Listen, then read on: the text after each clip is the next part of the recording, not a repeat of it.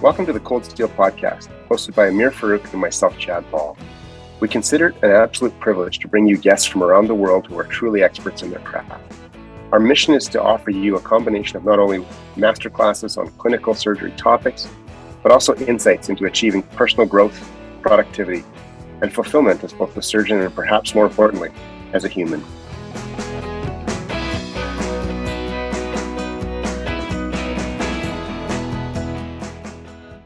This week, we got to peek behind the curtains of academic publishing with Wendy Carroll.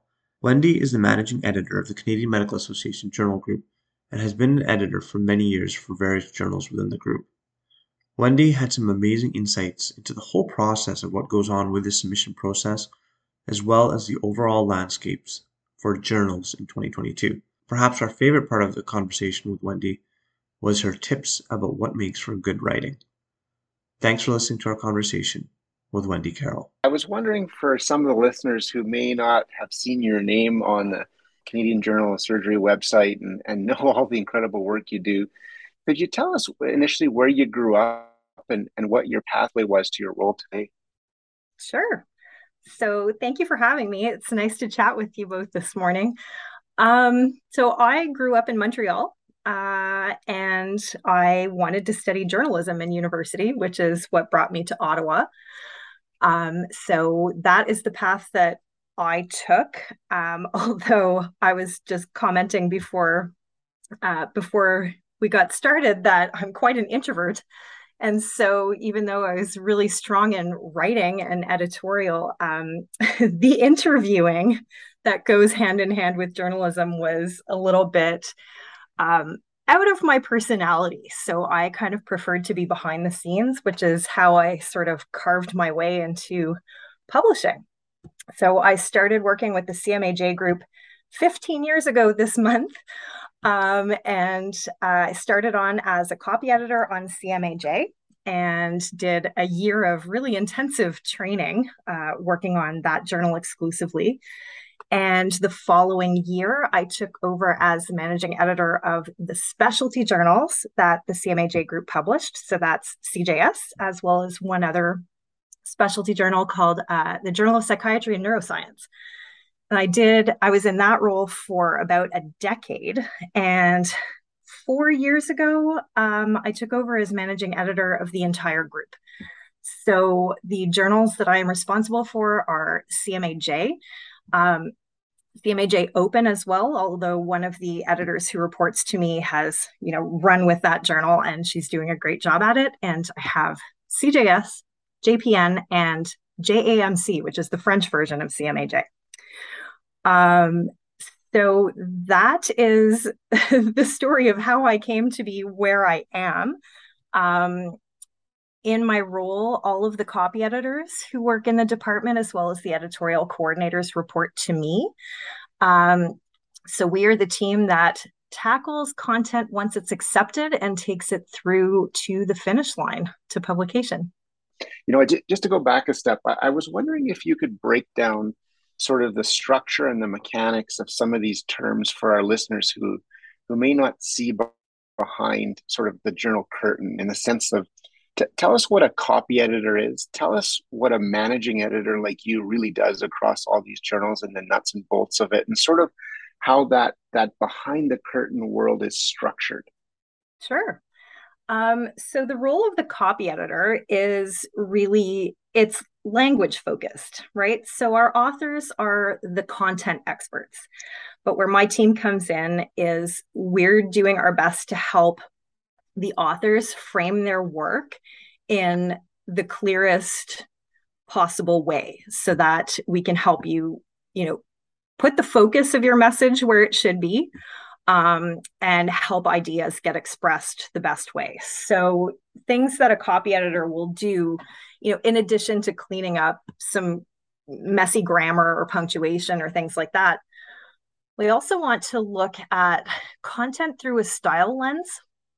And that means focusing on things like the use of inclusive language. So one thing that a copy editor will do in a paper is make sure that we use what we call person-first language. So we won't refer to a person as a case or a subject or as their condition. We really want to put the focus on the person. So that is something that a copy editor will do. And they also have to look through the lens of copyright law. So, for example, if an author wants to reproduce a table or a figure that's been published elsewhere, we need to make sure that they've obtained the right permissions to be able to do that. So the role of the copy editor is really, it's polish. And for some authors, that requires more substantive work than others. Some content comes to us quite polished to begin with, and others need a little bit more work. So that's where the copy editor role comes in. As far as the managing editor, I sort of think of myself as the person in the middle of the spider web that is a publishing group. So I have to manage the people who report to me, and I have to manage the people who are above me and I report to. So in other words, I'm trying to keep the people who owe me content on track, and then I try to keep the people who are working on the content on track. And my role is to basically review and approve every single page we publish. So once a paper has been through copy editing and has gone to an author and authors are satisfied with their article, we finalize it, finalize the design, and then everything comes to me for a final check. And when I approve it, it goes to the online team and the publishing team to get it across that finish line into what's the finished product that people can access through our website or through PubMed or any other aggregator. One minor note is, I guess then, if I'm reviewing a paper, and I'm sure we'll delve into this even more, but just on this point, when someone's reviewing a paper, I guess we really shouldn't focus on the grammar or the, necessarily like the phrasing or what words are used, because an editor who's much better at that is going to go through the paper and try to help that. Or do you think that it's still important to, if I'm a reviewer, to comment on those types of things? I would think that a reviewer should be focusing more on the content itself, because as I said, the copy editors think of us as the language and the communication experts. We're not the content experts. So what the reviewer should be focusing on is that the content is as methodologically sound as it should be, and that to you as the content expert, is it as clear as it should be? Because if you have questions, then we will definitely have questions. So I would say definitely a reviewer doesn't need to focus on things like grammar and sentence structure. We've got that end of things. What we want the peer reviewers to be focusing on is the integrity of the content. Gotcha. So, I'm an author. I submit my paper. It's accepted for publication. What are the steps then going forward? Like, what actually happens to the paper between the time I press submit and the time it gets published? That's a great question. So I won't comment on peer review because I think a lot of your listeners probably have the experience of having been peer reviewers. So once the peer review is complete, and then either Dr. Ball or Dr. Harvey press that accept button, that's when my team takes over.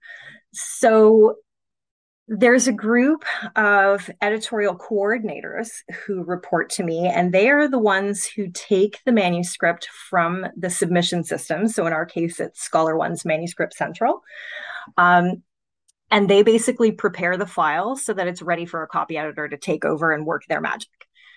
That seems like it should be simple, but it's actually really not. There are a lot of steps that the coordinators have to do to be able to have a paper that's ready for a copy editor. And sometimes those things can cause a little bit of a delay if the files aren't as complete as they should be. So Basically, they have to go into the submission system and grab all the different pieces of the content, and they have to make sure that everything's there. So, for example, if a paper has figures, but the figures come in and they're not editable or they're not high res enough, then those coordinators will have to work with the authors to chase down formats that we can work with. In addition, they'll have to make sure that pieces like appendices, if there was an appendix mentioned in an article, was the appendix submitted? They have to collect that as well. Most importantly, they're in charge of collecting the publishing forms. The most important one being the license to publish. It's the way copyright law works in Canada. Anyone who is an author on a paper is one of its copyright holders. And if we do not have a signed form from every author on a paper, we can't legally proceed with publishing that paper. So a huge part of the job of a coordinator is to make sure that all the pieces are in and that we can work from them. Yeah, clearly, I mean, there's all this behind the scenes stuff that's going on that authors don't necessarily see. Maybe I will actually ask Dr. Ball to comment a little bit on the peer review process. Again, I think many people have had the experience perhaps of submitting papers, but maybe not necessarily so much on what the actual process of peer review is. And perhaps even Dr. Ball, if you could comment a little bit about what your role is as the co-editor in chief, and how does that play into the papers that perhaps have split votes per se, or where do you fit in as the co-editor in chief for what gets published and what doesn't? Well, thanks, Mayor. Maybe the first thing I would say is I feel washes of guilt coming over me listening to Wendy talk about trying to chase down appropriate and high fidelity imaging and co-author publication forms. On the author side, right? You write this paper and you're so proud of it, and you work through the peer review process, and it gets published, and then you're like, what are these details that they don't seem to matter to me a bunch? But as Wendy points out, nothing can go forward until all of that's in, and they are critical. So it's as an author, it's really incumbent upon us all to make sure those things get submitted appropriately and timely. The peer review process is interesting. Most articles, I would start by saying, and Wendy, jump in at any point here because you know this better than I do, but usually there's 2 reviews. And then beyond that, once those reviews come back, they arrive at an associate editor level, which is a third person who, as Wendy's pointed out, is a content expert, usually within a surgical subspecialty, for example, for us. So if it is a surgical oncology paper, that associate editor will have a surgical oncology background and bend and connections. So goes out for review, comes back, and usually between those 3 opinions, the thumbs up or thumbs down sort of comes out of it. If the 2 reviewers are split, oftentimes it'll go out for a third review, which can be helpful. And then at the end of the day, the associate editor will make their call as to whether they think it should be published and accepted or not.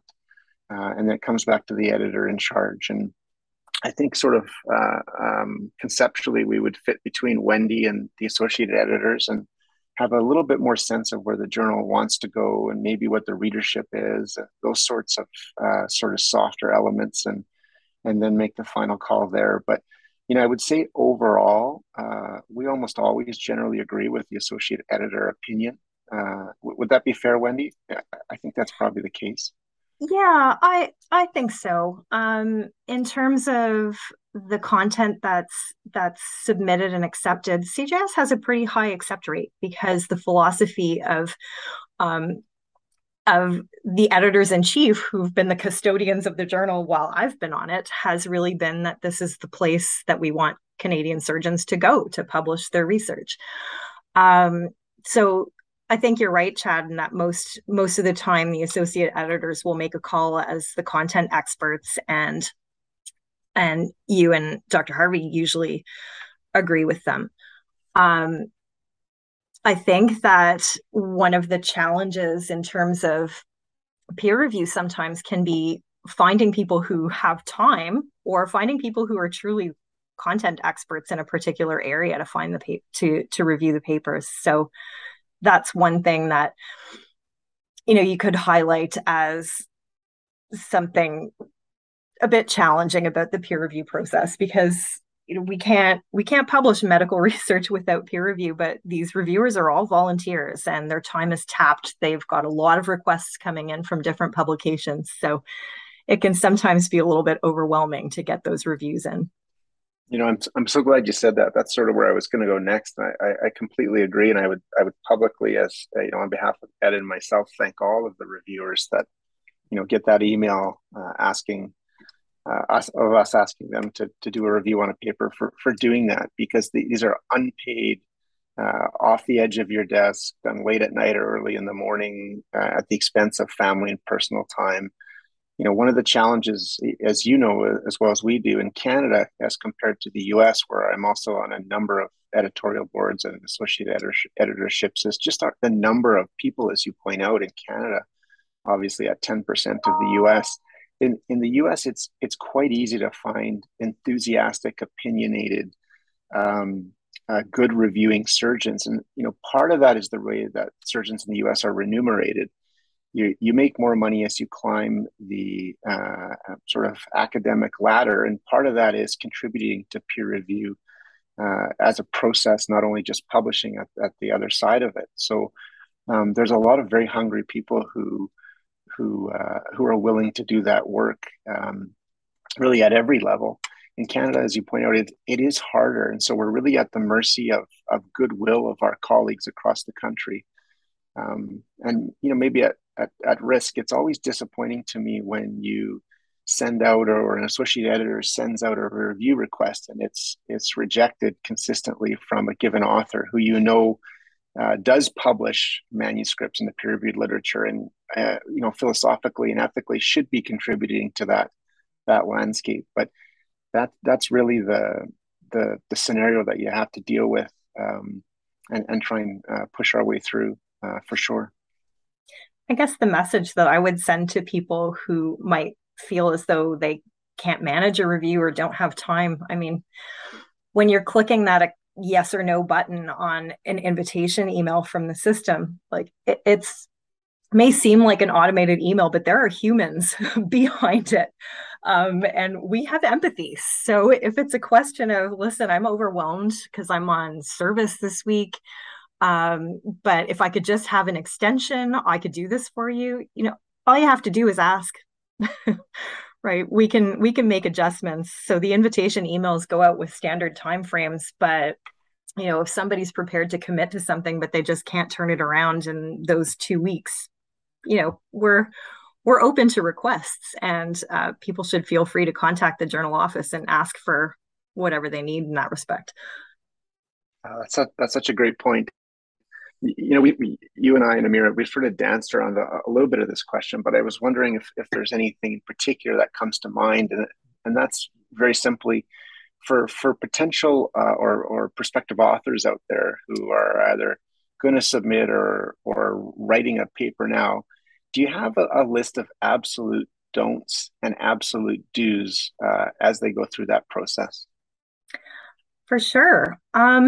It's funny. The biggest do on the list would be to consult the instructions for authors that are on our website. There's a lot of details in there that could be helpful. I mean, I think a lot of people don't necessarily, go to read the instructions because they can be overwhelming. The pages and pages, an infinite scroll of information, but there's some good details in there that can help people sift through the preparation process. Some issues that we encounter, for example, that might cause a delay or a lot more running around, that could have been avoided. Sometimes papers are submitted in PDF format. We can't work with PDFs. So if a paper is submitted in PDF, for example, through the submission software, our coordinator will have to unsubmit and then go and request an MS Word version. So even just what software to use to send in material seems like something so simple. but that's something that can cause delays in there. So prospective authors should definitely be working in MS Word for their submissions. Again, we already mentioned editable figures. And for material that has been published elsewhere, for example, that can come up in meta-analyses and systematic reviews where we're collating information from previously published sources. So for material that goes in that type of paper, if anything has been published from another source, the appropriate permissions have to be obtained. So it's much easier for that kind of thing to be gathered before that accept button is hit. Because if it reaches the copy editing stage, or God forbid, if it gets past the copy editing stage and it comes all the way to me, and when I'm supposed to just review and say, yep, we're good to go, and I notice something and think to myself, do we have permission to use this? So that's not a delay you want to encounter at that late stage in the game. So it's really important for authors to be diligent about making sure they have permission to use information that's been previously published. And certainly we don't expect surgeons or authors in any discipline to be copyright experts. So if an author who's in the submission planning stages has any questions about, hey, I'm not sure if I can use this or not, shoot us an email. We can walk you through the process. We can let you know what the requirements are, what you need to ask for when reaching out to a copyright holder for permission. So there are ways that the people in the journal office can help make sure that you're on track with that submission. So those are the main things. So don't take things that have been published elsewhere without permission, and do consult the instructions for authors. This comes up a lot when, on Twitter, and people complain about this all the time. Is there a way that we could standardize submissions amongst journals, like sort of across the board? Because I think it's very hard and frustrating for authors to try to figure out the various formats and submission specifications across all these different journals. Has there ever been a discussion of, between journals, like even if you just think about the CMAJ group, about actually standardizing some of these submission requirements? That's a great question. And I can say for the CMAJ group, the team of coordinators who report to me are all about that standardization and trying to make the process similar, if not exactly the same, across the journals that we publish. And that's been a bit more of a recent endeavor. We used to be a little bit more separate in terms of the teams that worked on the journals. So where we are now is that everybody who is on staff is trained at least as backup or to full-on work on any of the journals that we publish. But to answer your question about conversations among journals, that comment comes up a lot. It's something that people who work on the peer review side of publishing are really cognizant of, because we know the submissions are so different from one publication to the next. I'm a member of the Council of Science Editors and have the opportunity to go to their annual conference sometimes. Obviously not the last couple of years because of COVID, but that's definitely been a comment that's been raised at those continuing education sessions, something very much at the forefront of minds of people in publishing. We're just not necessarily sure how to do it, how to make it work. Because not only do different publishing groups have their own processes, but different publishing groups use different manuscript submission systems, and they're not all the same. So the short answer is we feel your pain, and we know it's a sore spot, and we know that we need to try to make things a little bit more standardized to make things easier for our authors. But I think we don't have the answers yet. Yeah, it's not necessarily an easy problem to fix, which, that Twitter, the only thing that people can do is complain. But it's a lot easier to complain than to actually come up with solutions.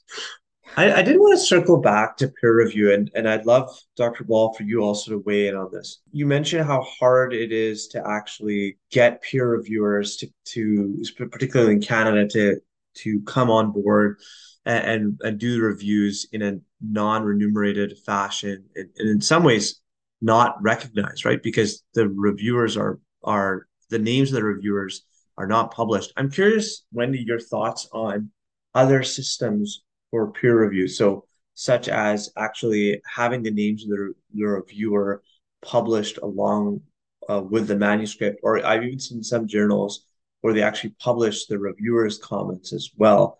Um, like, have you thought about different systems for actually doing the peer review system, and what are the pros and cons of doing peer review in different ways? And maybe I'll ask Wendy for you to start, and then I'd love Dr. Ball to comment as well too. So that's a great question. And I can tell you that we haven't considered changing CJS's system from double blind at this point. But one of our journals, CMAJ Open, does have open peer review. And as long as we have the reviewer's permission to post their comments, reviewer comments are actually published online as a data supplement to a paper once it's published. So it's definitely something we can do and that we'd be open to. The decision of whether to do that would involve discussion with the editors-in-chief, who are the custodians of the journal. But if that's something that CJS would be interested in pursuing, then we can certainly have a conversation about it. Yeah, it's an interesting question, Amir. In the US, where I publish a lot and review a lot, it's I think a bit of a stronger, or I should say more topical conversation, more current conversation. I would tell you that my sense is about a third of reviewers in the surgical space in the US will put their names as a reviewer on everything. I do that. I say at the bottom, I always put a line in after I review a manuscript. You're free to use my name and let them know who it is. Some people, though, have a very different view of that and are nervous about that for a number of reasons. I'm sure you and our listeners could probably come up with, particularly in a time and an era where social media pressures can be so great and targeted. So I don't know where that's going to go, and I don't know if it'll become open, fully non-blinded eventually across the space. My gut says it will over the years, but I don't know. The other part is that from the editor-in-chief point of view, you do, Wendy and her team, not only at CJS and across the Canadian journals, but really at every journal. So you get the review back from reviewer one, you get the review back from reviewer two, and you as an author see what they want you to see. But there's always a separate place where that reviewer will write comments, as you know, Amir, to the associate editor and the editor-in-chief. So sometimes you get these scenarios where the review that's going back to the authors may seem relatively benign, like it may be quite polite, especially in Canada, and it may be like, here's 8 things that we're asking about. But in the blinded or private notes to editor-in-chief, associate editor Wendy, and so on, it's like, this paper can't be published because there's this major flaw with it, and it's a much more frank part of it. So sometimes you get authors saying, hey, why was my paper rejected? One author one reviewer maybe liked it, one reviewer really didn't like it, and the reviewer in the middle is sort of lukewarm, but that reviewer in the middle has written a paragraph is sort of saying there's no way. And so that does create some conflict, and at the editor-in-chief level, we have to try and navigate that respectfully and carefully. But there is more going on even beyond the review language in terms of opinion and assessment of these manuscripts. Sure, that's an interesting point. And I would imagine that there are circumstances or situations that might make a reviewer really uncomfortable with having their comments being public. I mean, just coming from the perspective of someone who's edited content, when you're working with a brand new author, you have no experience of working with this person before. Sometimes it's hard to know how heavy-handed, for lack of a better term, to be. Because you don't necessarily know how that feedback is going to be received. And it's certainly not your intent to appear like a bully or anything like that. But I can imagine that many people would feel uncomfortable having their reviews public. Yeah, it's interesting too. The two other things that come to mind. One is there's major cultural differences across general surgical subspecialties, and I'm not throwing anyone under the bus because I think most of us that publish in these spaces, this is common knowledge. But if you look at, for example, trauma surgery focused journals and reviewers, they're infinitely more harsh than, for example, HPB liver sort of culture. And it's not to say the content and the quality of the review is better or worse, but the language and the maybe aggression, it is very different. And I always find that, quite interesting. The other thing, and I don't know, Wendy, if you would see this across all the journals you purview, but Ed and my sense is that over the years, more recently in particular, when a manuscript is rejected, there's a much higher frequency of a letter of sort of complaint of saying, why was this rejected? This should be this should be published. Like just more sort of anger, I would say. And I think it predated COVID as well. So I don't think it's just an exhaustion sort of COVID related issue. And it is interesting because, I don't know, I've traveled around the world giving grand rounds on publishing, and there's sort of a slide that I talk about with that.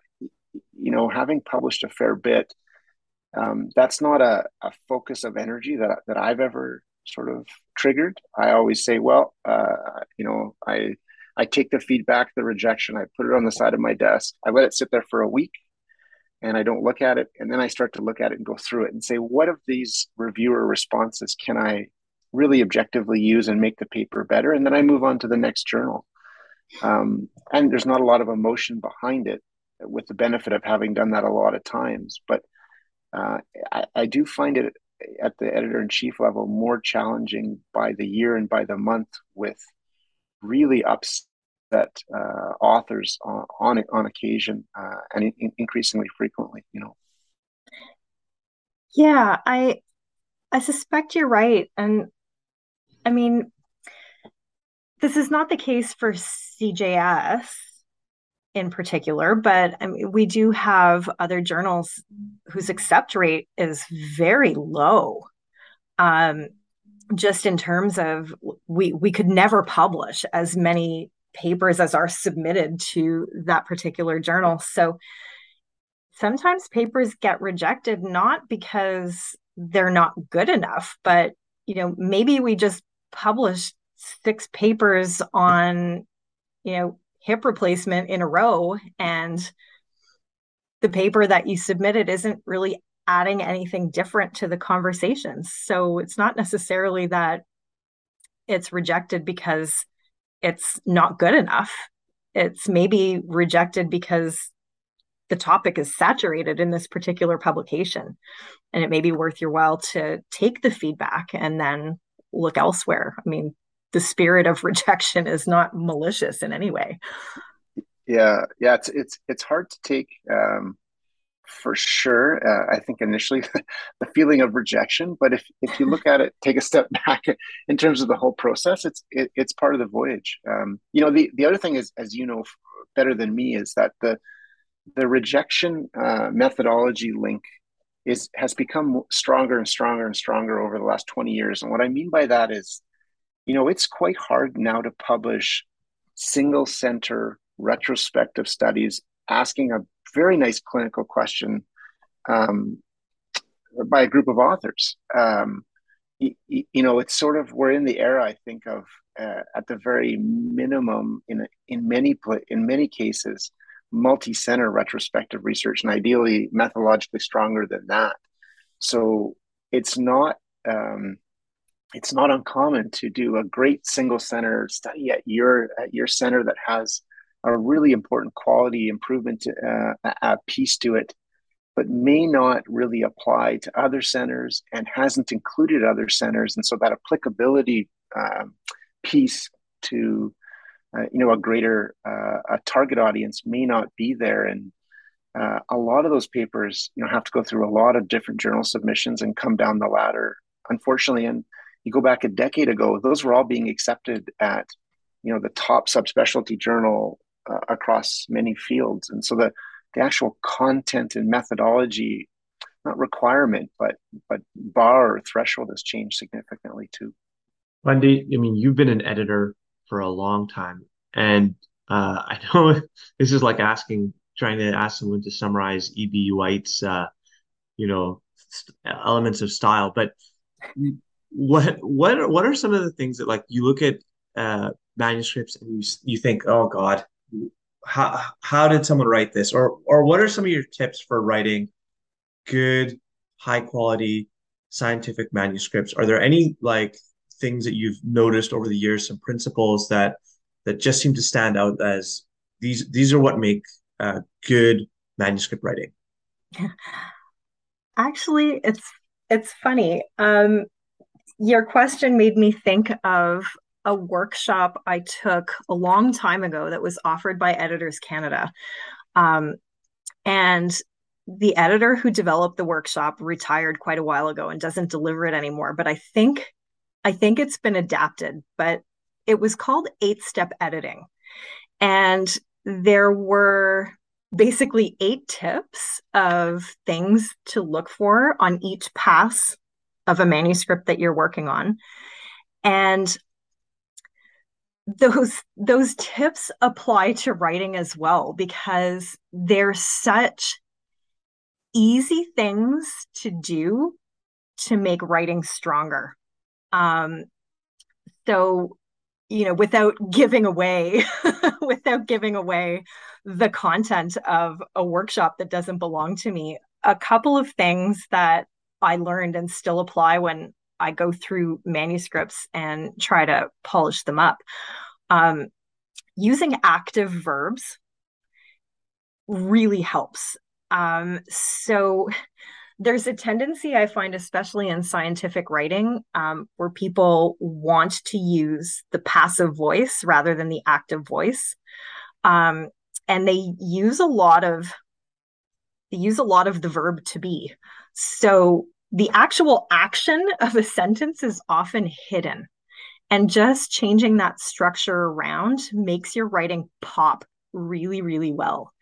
And so I know that there's some purists who like to focus on passive voice because that was traditional in the scientific publishing, but we're trying to move away from that because it makes writing so much stronger and so much easier to read.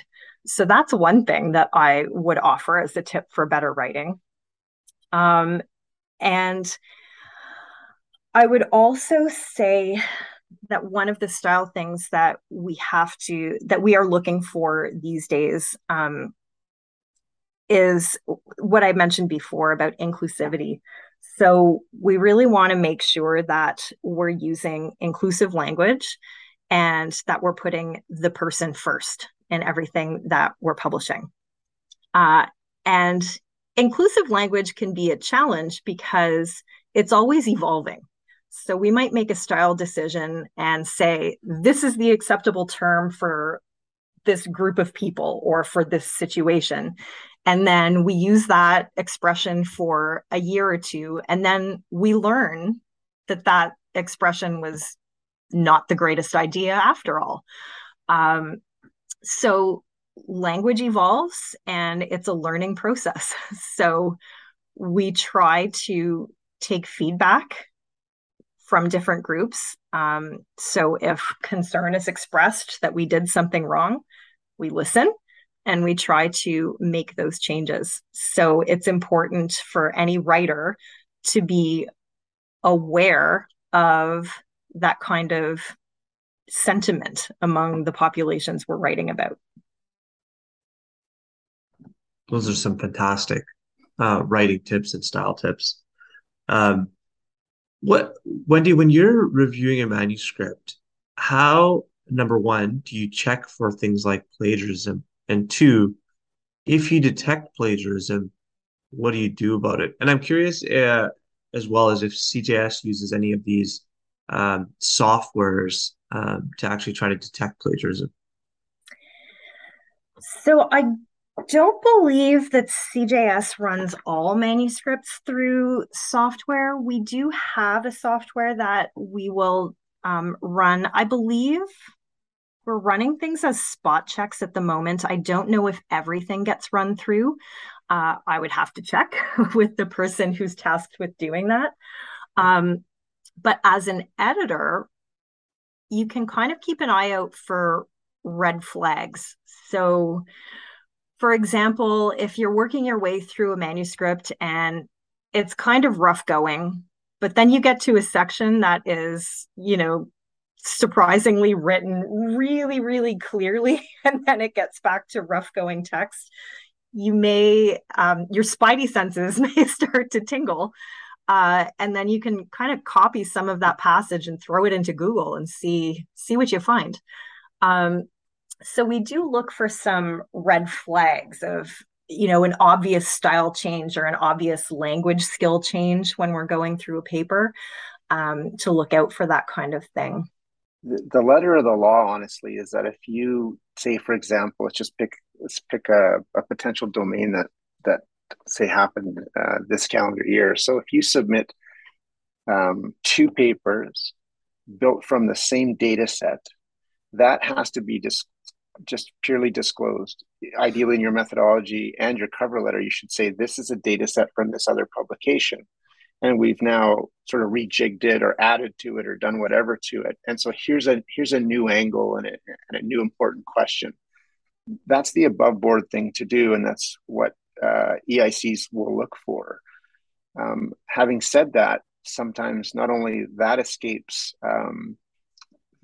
the circumstance, but two papers just are sort of almost exactly the same to two different journals over two different periods of time, and that does happen. So in theory, you reject it, you say it looks a lot similar to this, you should reference it, change it, and sometimes the feedback from the authors is sort of nothing, and sometimes they return with aggression and try and defend why it's different. The truth is, at the end of the day, if it's truly plagiaristic, you're supposed to report that to their respective university and departments. We usually choose not to do that, at least in Canada. In the US, for sure, it's going to happen 100 times out of 100. They're not quite as conciliatory, but there is potentially a really big fallout from academic fraud and publishing fraud. Yeah. And I mean, if people contact the journal office saying, hey, listen, I saw you publish this, but that's actually plagiarized. We published this here, a whole investigation kind of ensues. So not only academically, but at the journal office, we have to go back through the queue and figure out when was paper A submitted versus paper B and when was it accepted. And we have to do all this investigation to figure out how this came to be. And there are certainly steps that we would have to take if plagiarism were found to be the case. So certainly no journal editor is going to, stick with publishing something that was taken from elsewhere. And we'd have to look into a retraction process and all sorts of things. Yeah, it almost seems like stupidity, I think, in 2022 to try to plagiarize things, although I'm sure people try, but it's so easy to cross-reference things and check things that have been published in other places that really it's not going to be easy for you to plagiarize things. Um, what's both of your sense, and Wendy, I'm particularly interested having you having seen the evolution of things from sort of behind the scenes as well.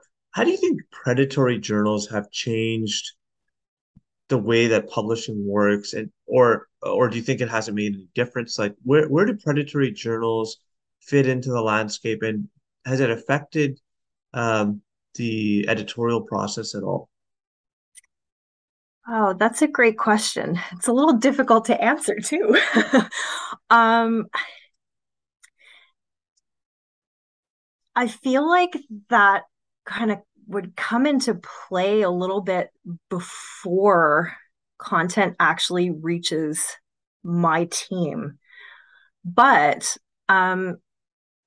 in terms of predatory journals, if you're thinking of the type of publication that it's basically pay for publication, like give us some money, we're going to get your paper out to the world, and these promises are put out there. I think part of that affects my team is that it kind of sets unreasonable expectations in terms of turnaround.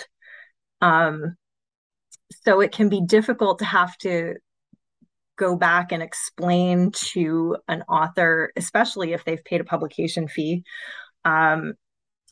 who questions, my paper was accepted 2 weeks ago and I haven't heard anything from you. It's like, okay, well, we're a full service publishing department, and there are many steps that have to happen before we can get a paper to completion. Whereas some of these predatory publications, when they actually put material out, there's not been the level of work that we offer put on it. And they make promises that a legit publishing shop can't really offer, especially in a smaller market. So I would say that might have had an effect in terms of expectations of what the people working on a journal are able to accomplish in a particular amount of time. In terms of effects on authors, I'd maybe defer to Chad because he has the author experience and what those types of promises and expectations and the effect that they can have on authors. Yeah, no, I think that's a good summary. It's no different on the authorship side. Predatory journals, is, I think probably everybody listening knows, are an increasing scourge or problem.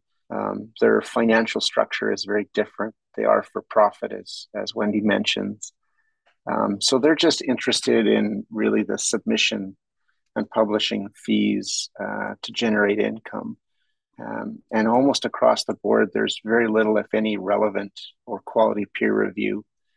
The other thing that they were very good at initially was trying to put well-known folks, clinicians in particular, onto editorial boards to, again, kind of give it the visage that it was a true journal, but really they're not. And I don't know, how many emails everybody gets, community and academic practice, but certainly predatory journal solicitations come into my email box multiple times a day.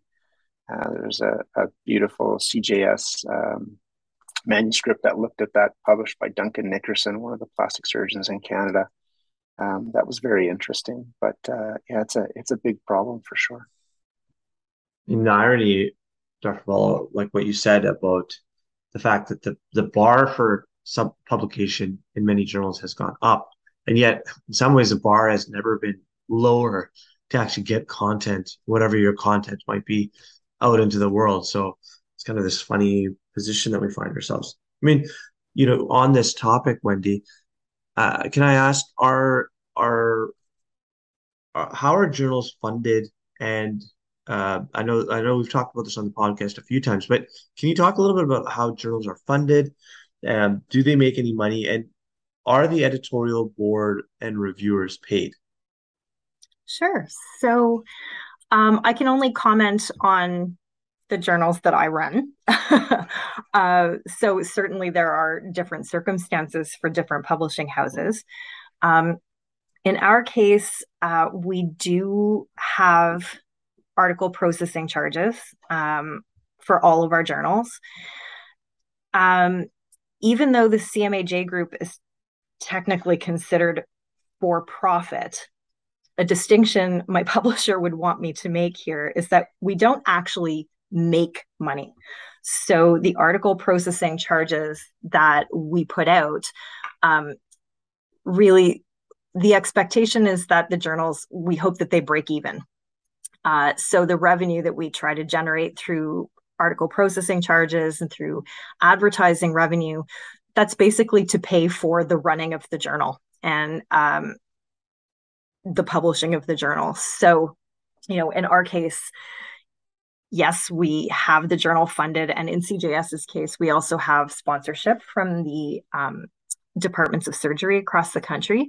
So that sponsorship helps us keep CJS's article processing charges on the lower side. They're considerably lower than what the other journals are charging. But definitely, we do not make any money off the publication. We are just using that funding to run the publication. Yeah, to answer your question about the editorial board, it's the same thing. The associate editors are not paid at all. As we've talked about, the reviewers are not paid at all. So this is really truly a volunteer experience because of people's ethical belief that they should contribute. Well, we've certainly touched on a lot of topics today, Wendy, and we appreciate your time so very much. I was wondering if we could close with you with just sort of a 30,000-foot question, which is, we've kind of touched on it a little bit here and there, but the peer-reviewed journal landscape has changed a lot over, I wouldn't even say 20 years. I would say extremely rapidly, maybe 5 to 8 years or so. It's moved from exclusively print to mixed format to many journals, including CJS, really online and electronic only. What has that change been like for you, given your role? And I'm curious if you have any sense of maybe from any angle where journals are going to go next. That is a 30,000-foot question. In terms of my role, I have seen several changes across the journals. When I started on CJS, it was a print product. We did have a website, but the website was access-based. I believe you had to be able to log in. It was on the CMA website, which I believe the publications, you had to be a member of CMA to be able to access them. And then we introduced more of an online format, and then open access was coming into play. So, CJS's content has been freely available to people for a long time now. But to meet the requirements for capital O, capital A, open access, you need to be able to provide a specific license. So that change has only been made recently, but now we are open access. In terms of where it's going, gosh, that's a really huge question, because there's so many things that come into play that make us have to course correct and change the way we do things. The Open Access Initiative was one of those things. Right now, a huge undertaking has been the Web Content Accessibility Guidelines. So that is to ensure that all the content that we publish on our website, because now we are a digital journal, so the web version is the version of record. And we have to ensure that anybody who wants to be able to access the content can. So we're needing to follow guidelines to make sure that someone who is, for example, visually impaired and has to use a reader to access the content, that the things that we publish aren't going to, quote unquote, fail the requirements, so that a reader can actually go through them properly. And, on that point, I actually had the opportunity through one of the last Council of Science Editors conferences I attended to see an example of how a reader was going through scientific medical content. It was really heavy, and I can't imagine having to rely on that to get the information. So we really need to be making those kinds of efforts to make sure that people can access our content. So right now, the trends of where we're going are all about accessibility, equity, diversity, and inclusion. So in terms of publishing models, my publisher would be much better in a position to answer that kind of 30,000 foot question. But where we're going at the moment is really towards inclusivity.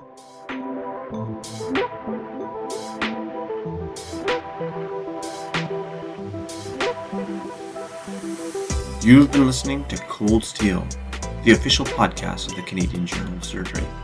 If you like what you've heard, please leave us a review on iTunes. We'd love to hear your thoughts, comments, and feedback, so send us an email at podcast.cjs@gmail.com or tweet at us at CanJSurge. Thanks again.